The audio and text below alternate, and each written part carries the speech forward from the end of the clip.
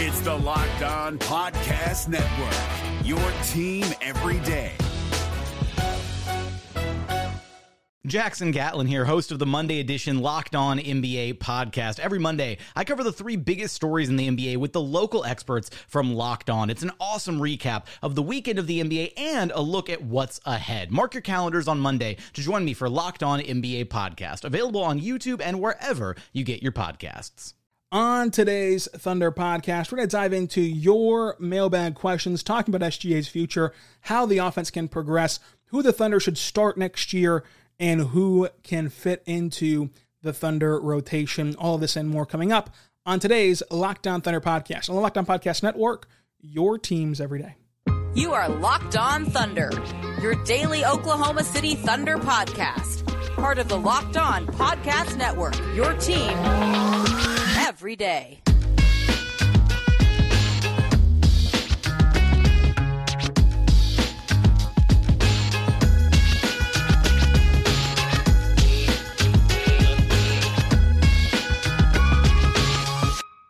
Let's get it going on the Locked On Thunder podcast, on the Locked On Podcast Network, your teams every day. I am your host, media member, and editor-in-chief over at thunderousintentions.com. Rylan Stiles. You can follow me on Twitter at Rylan_Stiles. Follow the show on Twitter at LOThunderPod and email the show, LOThunderPod@gmail.com. On today's show, brought to you by BetOnline. We're going to dive into the Thunder mailbag episode, answering your questions about the team, like who should start, how the Thunder are going to handle this season moving forward, how they can improve offensively, off-season questions, cap space questions, JJ Redick questions, win total questions.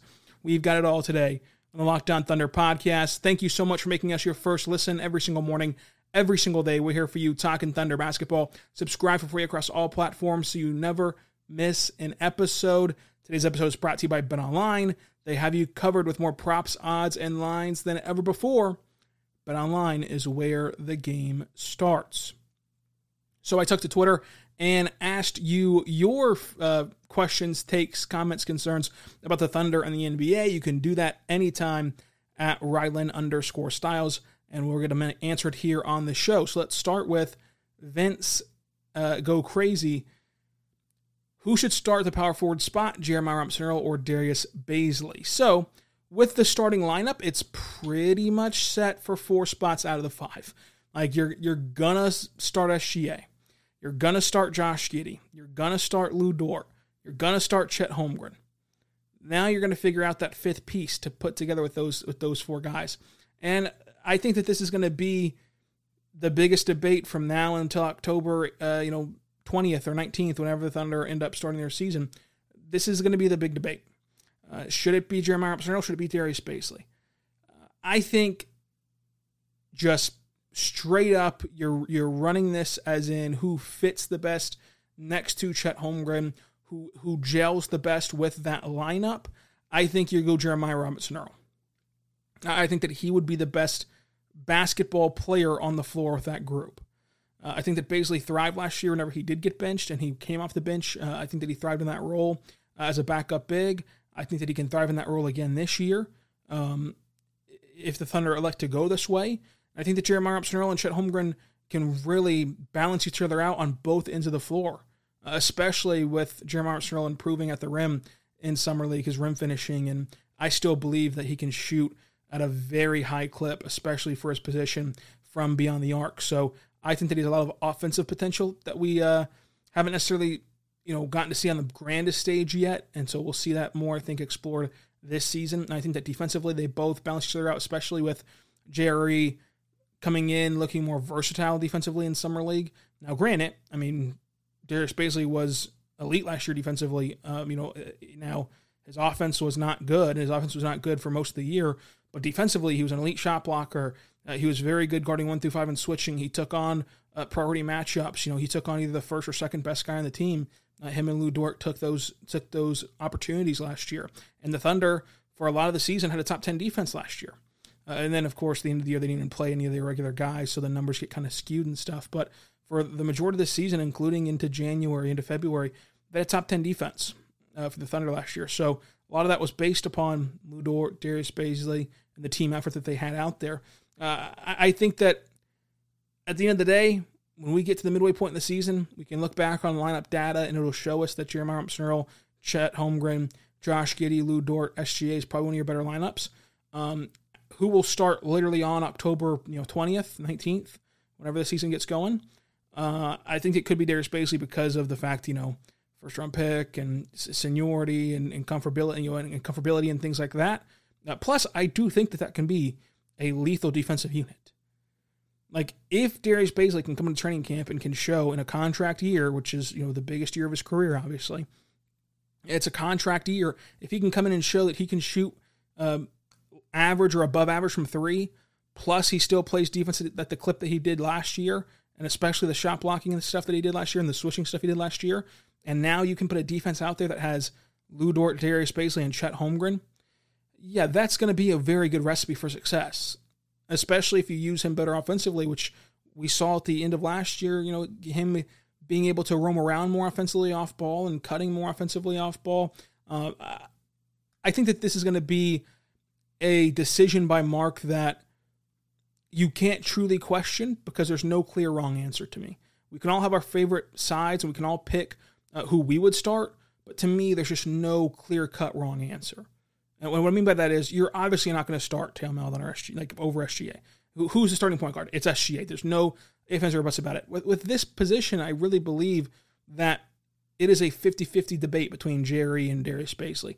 And so training camp will be huge. And I will say, forget all the first-round pick stuff, forget all the contract year seniority stuff.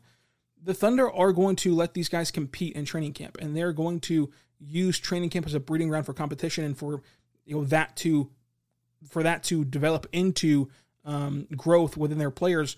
And if Jeremiah Rumps-Earl is just better, he's just playing better, and he's just looking better and fitting better, they're going to start him. They started him last year whenever they were both healthy, and they were very comfortable doing that after the first month or two of the season. They were very comfortable sliding Jerry into that starting role on a consistent, permanent basis before kind of the bumps and bruises of the NBA season took hold. So this is going to be a very fun battle to watch, though. I think that this is one of the biggest storylines heading into training camp is Bazley or Jerry, because if you're Darius Bazley and you're heading into a contract year and you don't crack the starting lineup and stuff, you start to press a little bit. And so I want to see how he comes out in this year where it's truly make or break. Now, granted, I think that Darius Bazley will be in the NBA no matter what happens in 2023, even if he plays bad this next year. But still, you obviously want to try to have the best year of your career right before you hit free agency. Vince Got Crazy also asks, do you think that this gain your minutes model will work, or are there too many guys who need to prove themselves, and how will OKC handle that? Yeah, I think that the competition stuff will work, because I think that if you truly give these guys an environment where on September 30th, it feels like everyone can do everything. So it feels like everyone can find a way into starting the unit. Everyone can find a way into the rotation. Everyone can find a way to be a priority bench player. Everyone can find a way into legitimate NBA minutes. And that's what the reality is.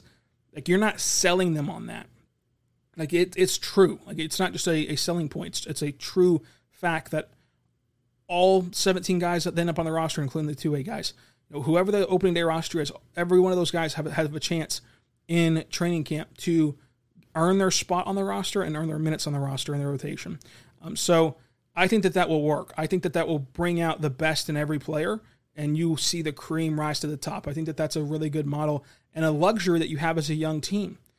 Because if you're an older team, your roles are much more defined, your minutes are much more defined before you even step foot into training camp. Your rotation's pretty well clear-cut out for you right now. The only thing that's clear-cut is that you're going to start SGA, you're going to start Lou Dort, you're going to start Josh Giddey, and you're going to start Chet Holmgren. That's the only thing clear-cut.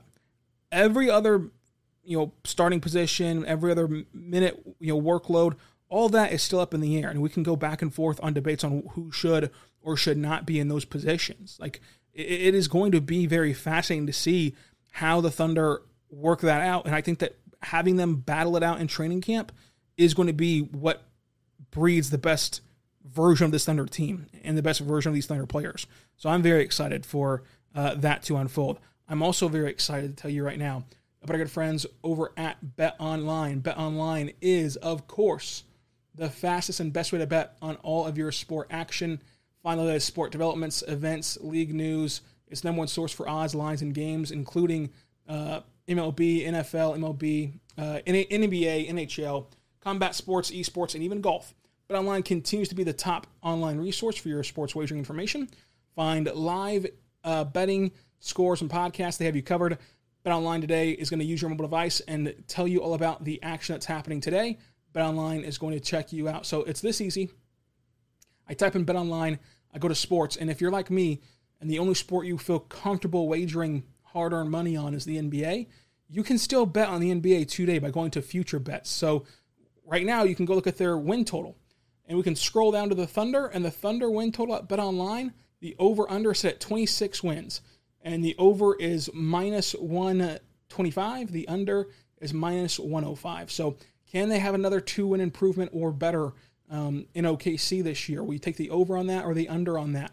If you want to go wager, go do it over there at BetOnline today.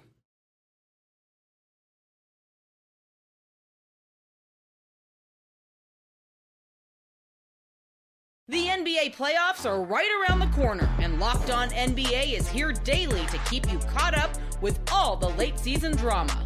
Every Monday, Jackson Gatlin rounds up the 3 biggest stories around the league, helping to break down the NBA playoffs. Mark your calendars to listen to Locked On NBA every Monday to be up to date. Locked On NBA, available on YouTube and wherever you get podcasts. Part of the Locked On Podcast Network, your team every day. We are back on the Locked On Thunder podcast, on the Locked On Podcast Network, your teams every day. I am your host, Rylan Stiles. You can follow me on Twitter at Rylan_Stiles. Follow the show on Twitter at LOThunderPod. Email the show, LOThunderPod@gmail.com. Thank you so much for making Locked On Thunder your first listen every single morning, every single day. We're here for you talking Thunder basketball. We're going to dive more into these mailbags. This is going to be a long mailbag episode. We're going to stretch this into 2 parts, probably because we have so many great questions. Thank you all for sending in the questions. But the next question comes from at HoneyBadgerBet. Is having cap space wildly overrated now that all-star level free agents seemingly will now just extend with their current team and then ask for a trade later? No, I think that cap space is still very important because of all the things you can do with it. It's not just about hunting free agents. It's easier to trade for guys on big deals if you have the cap space already. Like, it's easier to do that. You're not forced into giving up too much, or not forced to giving up a bad deal to where you lose leverage or need to give up more assets. Like, having cap space is huge for trades. It's huge for trades like the Spurs right now. Like, the Spurs can have the cap space to take on Russell Westbrook and get a first-round pick for nothing just to buy him out. And they get a first-round pick for free because they have all this cap space they're not going to use anyway. Like, they can do things like that with cap space. So you can facilitate trades. You can make trades of your own to go get star players easier. And for players that are on the open market, you can go dabble into that as well. Look at, even DeAndre Ayton was hanging around. So the Pacers said, you know what? Screw it. Let's throw him a contract. Let's throw him a max deal and see what happens. And if the Suns match, the Suns match. But we have a shot at him. Colin Sexton right now is a really good player. I mean, of course, he's coming off of an injury. He's sitting out there right now as a restricted free agent. If you had just cap space lying around, you could go and get yourself a really good player in Colin Sexton because you have the necessary cap space, whereas other teams don't have that luxury. And, of course, we'll see if the Cavs match any deal or whatever. But still, the cap space is important in the NBA, and it always will be important in the NBA. But you just aren't seeing as many marquee guys hit the free agency pool as you used to, but it's still very important. Honey Badger Bet says, last year the Thunder had the worst offense in the NBA. What can they do to help SGA and Josh Giddey complement each other more? And, of course, the metric using there for the worst offense in the NBA is offensive rating. It's difficult because Josh Giddey got hurt right after the All-Star break, so they played that one game against Phoenix after the All-Star break, and they looked fantastic, and Josh Giddey said it was the very best game that they've played together. Josh Giddey said that before that game that they had a meeting with SGA, with Josh Giddey, with Mark Daigneault, with Sam Presti, and they all got on the same page. They all figured it out together, and then we never got to see it again after one game. So maybe something clicked in that meeting, and that's what's changed. And we'll act like it's the offseason, but really it was that meeting. Like, we're never going to know when it clicks or why it clicks necessarily, but just repetition and growing together. Like, it feels like it's been a long time because it's been a calendar year, but they have not played that much basketball together, like truly together in the last year. So just repetition and being able to, play with each other more, plus better players around them. Like, I think that Jalen Williams is a huge upgrade from Santa Clara. I think that Chet Holmgren, of course, is a huge upgrade as the second overall pick. Whatever Ousmane Dieng can provide, whatever Jalen Williams can provide, and then also just being healthier, right, together, plus having Kenneth Williams there, having Mike Muscala back, like being healthier, playing more minutes with each other, and then just kind of shifting your goals to development together versus, all in on the whole lottery odds. Like, all that stuff factors in. To me, you're going to see more of, SGA as an ISO scorer, driving kick guy, where he's kicking out to Chet Holmgren, who can actually knock down threes. You're going to see more of SGA playing some off-ball, even in half-court settings at times, where Josh Giddey's goal is to get the ball back to SGA, but get him back the ball in a more advantageous scoring position, to where that will really help both parties as well.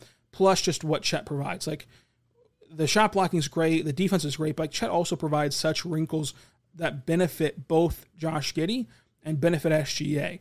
With Josh Giddey, he's just an elite playmaker no matter who's on the floor, and so that benefits him to have a guy who can knock down shots and who can score at the rim. But for SGA, the driving kick stuff, but also the pick and roll, pick and pop stuff with his driving ability, with his scoring at the rim ability, and especially with SGA's scoring ability at the rim in traffic. So now you can either go up in traffic and score over guys, or you can go up and dump it off to Chet Holmgren rolling with you to the basket. Like, there's just so many wrinkles that come off of just adding Chet Holmgren. I think that this offense will look a lot better. And then also, again, like, you're not going to play Georges and Jalen Horde and Melvin Frazier and Zaire Simpson at the end of the season either.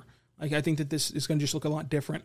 So I think that they will take a statistical jump this year, offensively, of course, and they'll look a lot better. At Graham Schmidt 1, if the Thunder tank again this year, do you think that there's any chance that Shea requests a trade? Look, I have always been a proponent of the NBA has so much drama, and they have so many trade requests, and they have so many just storylines that you don't ever have to create them yourself. They will find you, and they will come to you. No, I don't think that tanking this year will be the straw that breaks the camel's back, because you're not going to just tank and not have Shea on board. Like, if they've already told Shea what the plan is this year, and we don't know what it is, but they've told Shea. They've told Shea either, hey, we're going to try to go for the play-in, or they've told Shea, hey, we're going to try to improve our draft stock at the end of the year. Those are one of those two things is what they told Shea, and he's already signed off on it because he hasn't been traded. Like it's not as though they're hiding these plans from him, and he's going to be surprised in March that they're shutting down players if they do that. Like, whatever they end up doing, they've already told him. They've gotten his reaction from that. So they have his reaction right now today about what they're going to do. So it's not going to change between now and then, because he'll be informed of the plan. And so obviously he's on board with the plan, like he said at the end of his season press conference. Now, if we talk to him next year at the end of the year and he says that he's not on board with the plan anymore, what are you going to do? That's life in the NBA. Things change all the time. But will it be because they tanked? No, because they've already told him they're going to tank if they do that. Like, whatever the plan is this year, he's aware of. So I don't think that this will change anything for him. There are so many other factors in that. So if they decide to tank this year, Shea's on board with it, and Shea knows about it. And he's either going to be disgruntled about it and say to Sam Presti, I don't want to do that, and then they'll work out some sort of agreement, or he's going to say, look, I think that's best too, because if we can get one more stud in this draft class that is filled with all these great talent, all this great talent, when you can add that to me and Josh and Chet, we're going to be a really good team. It's like, either way, I just don't think that will happen. I don't think that it's on the brink of happening if they tank, right? I don't think there's a lot of pressure on the Thunder, because they've been very transparent. Now, if the Thunder weren't transparent, the Thunder have hit all their plans this whole time, which they haven't done. But if that were the case, then yeah, you'd be waiting on pins and needles for when SGA would be upset about it. But SGA's told you straight up, like to your face in these press conferences, and through us in the media to you, he's told you he's fine with it. He's excited. He wants to see where this goes. He's on board the plan. So I'm going to take him at his word until we hear otherwise, that he's excited about this plan and he knows about the plan. Similar question from @NoLimit Brando. Some people think that the Thunder will tank this upcoming year. What kind of player do they need in the upcoming draft? They're still in best player available mode to me. Like obviously Victor Wembanyama would be incredible because he's the number one overall pick in next year's draft, and he's the best out there. But even bringing in Scoot Henderson, who's like this 6'2" guard. Like, if he's the very best player on the board, go get Scoot Henderson. Like, you need whoever you think is the best. Like, personally, for me, though, if I could just handpick somebody that's not Victor Wembanyama, I would pick one of the Thompson twins. That's kind of what I think would fit the Thunder very well, as one of the Thompson twins from Overtime Elite. So that's where I'm at with that question about tanking next year. But I'll reiterate, we don't know what the plan is for the Thunder right now from the outside perspective, but Shea knows. And so Shea's already given his opinion on that plan. And clearly, as it stands right now, it seems like he's on board with it, especially because he said that publicly. So we'll talk more about this coming up. But first, we're going to dive into more of your mailbag questions on the other side. The NBA playoffs are right around the corner, and Locked On NBA is here daily to keep you caught up with all the late season drama. Every Monday, Jackson Gatlin rounds up the 3 biggest stories around the league, helping to break down the NBA playoffs. Mark your calendars to listen to Locked On NBA every Monday to be up to date. Locked On NBA, available on YouTube and wherever you get podcasts. Part of the Locked On Podcast Network, your team every day.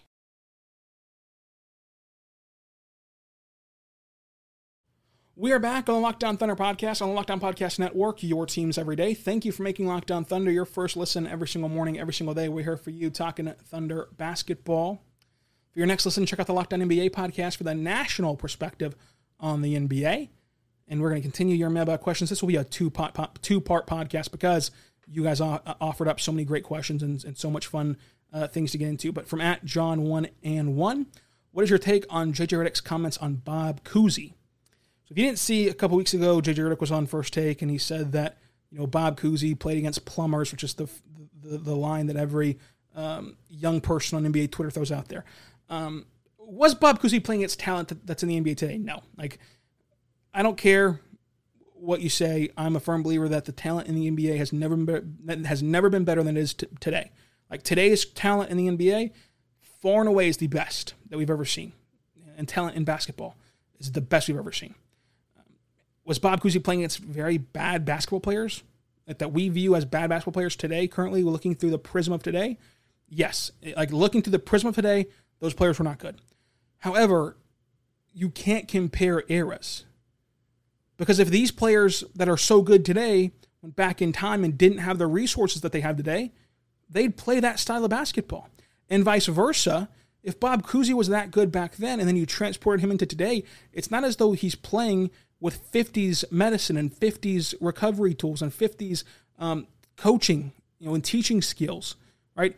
So if you gave Bob Cousy the same resources that current NBA players have, I think that Bob Cousy would be a heck of a player. He'd be a Hall of Famer, and he'd be a top player in the NBA currently today. But the level of competition and the talent pool as a whole was far worse back then than it is now. I don't think that that's arguable. Even if you gave that talent pool all the resources they have today, the talent pool still would not be good because they just aren't what players are today.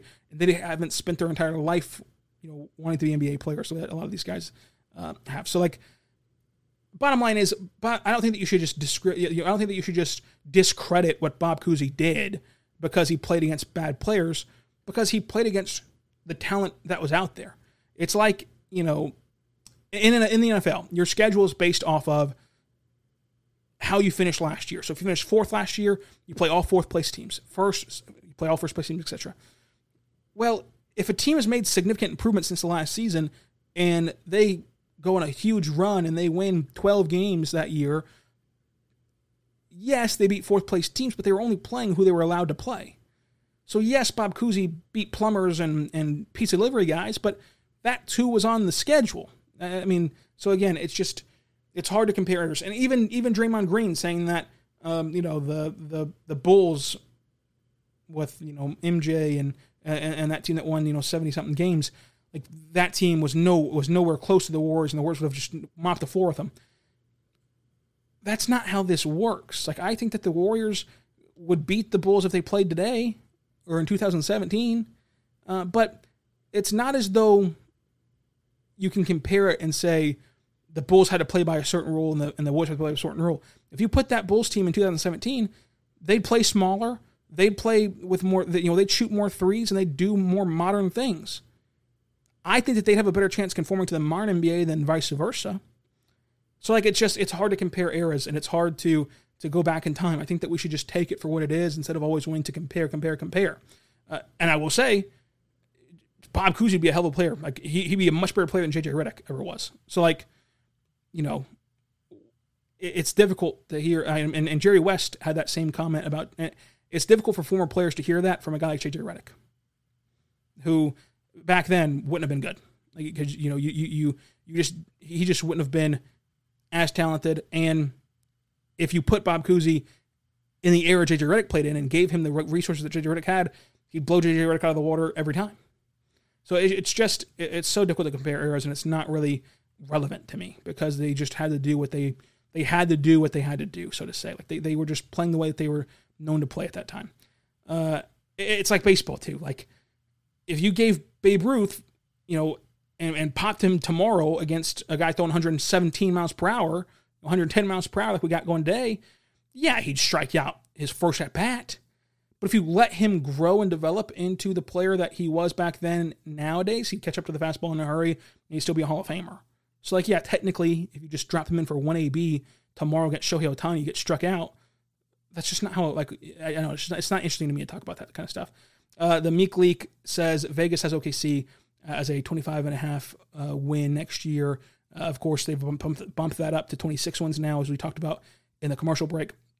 Do you take the over or the under? They won 24 games last year, so you're looking for like another 2-game improvement, 3-game improvement. I would take the over on that number, but honestly, I would just stay away from that number because I think that the Thunder have improved their win total, have improved their team and their roster. They have more winning pieces now. They have a better roster than they did before. But last year, they won a lot of close games. They won a lot of comeback games that are kind of fluky, kind of weird, right? Like that you can't count on every single year. And also, I wonder if they'll reposition. Like, I wonder if, even if they're in play-in contention, like if they're the 11th seed in the West come All-Star break, I think that at the All-Star break, they're kind of going to reevaluate things and say, what's better for our future? To be the 10th seed and just get from 11 to 10 or get from 11 to 7 even, or get from the 11th seed down to, the 5th best odds at the number 1 overall pick. What's better for our future? I think that they might side with the draft odds at the All-Star break. So, like, it's just hard, and I wouldn't bet on the Thunder win total this year if I was going to advise you on betting. But if you are going to bet on the Thunder win total this year, go to betonline.net and do it over there. Now, we have so many more questions to get to, so if your question was not read on this podcast, it will be coming. Like, what's the best nickname for Ousmane Dieng? A very good question from OKC Skittles about the first Thunder rebuild compared to this Thunder rebuild without knowing how they develop kind of who has the better core at this same point in time. Plus more questions like Trey Mann's future and Chet Holmgren, how he's going to grow in 2 or 3 years, and what the Thunder should be looking for next offseason. Plus, who will be the 3 most important and pivotal players for the upcoming season ahead for the Thunder. So all of that and more is coming up on the Locked on Thunder podcast on tomorrow's podcast. So until then, I'm Rylan Stiles. Follow me on Twitter at Rylan_Stiles. Until tomorrow, be good and be good to one another. Hey, Prime members, you can listen to this Locked On podcast ad-free on Amazon Music. Download the Amazon Music app today.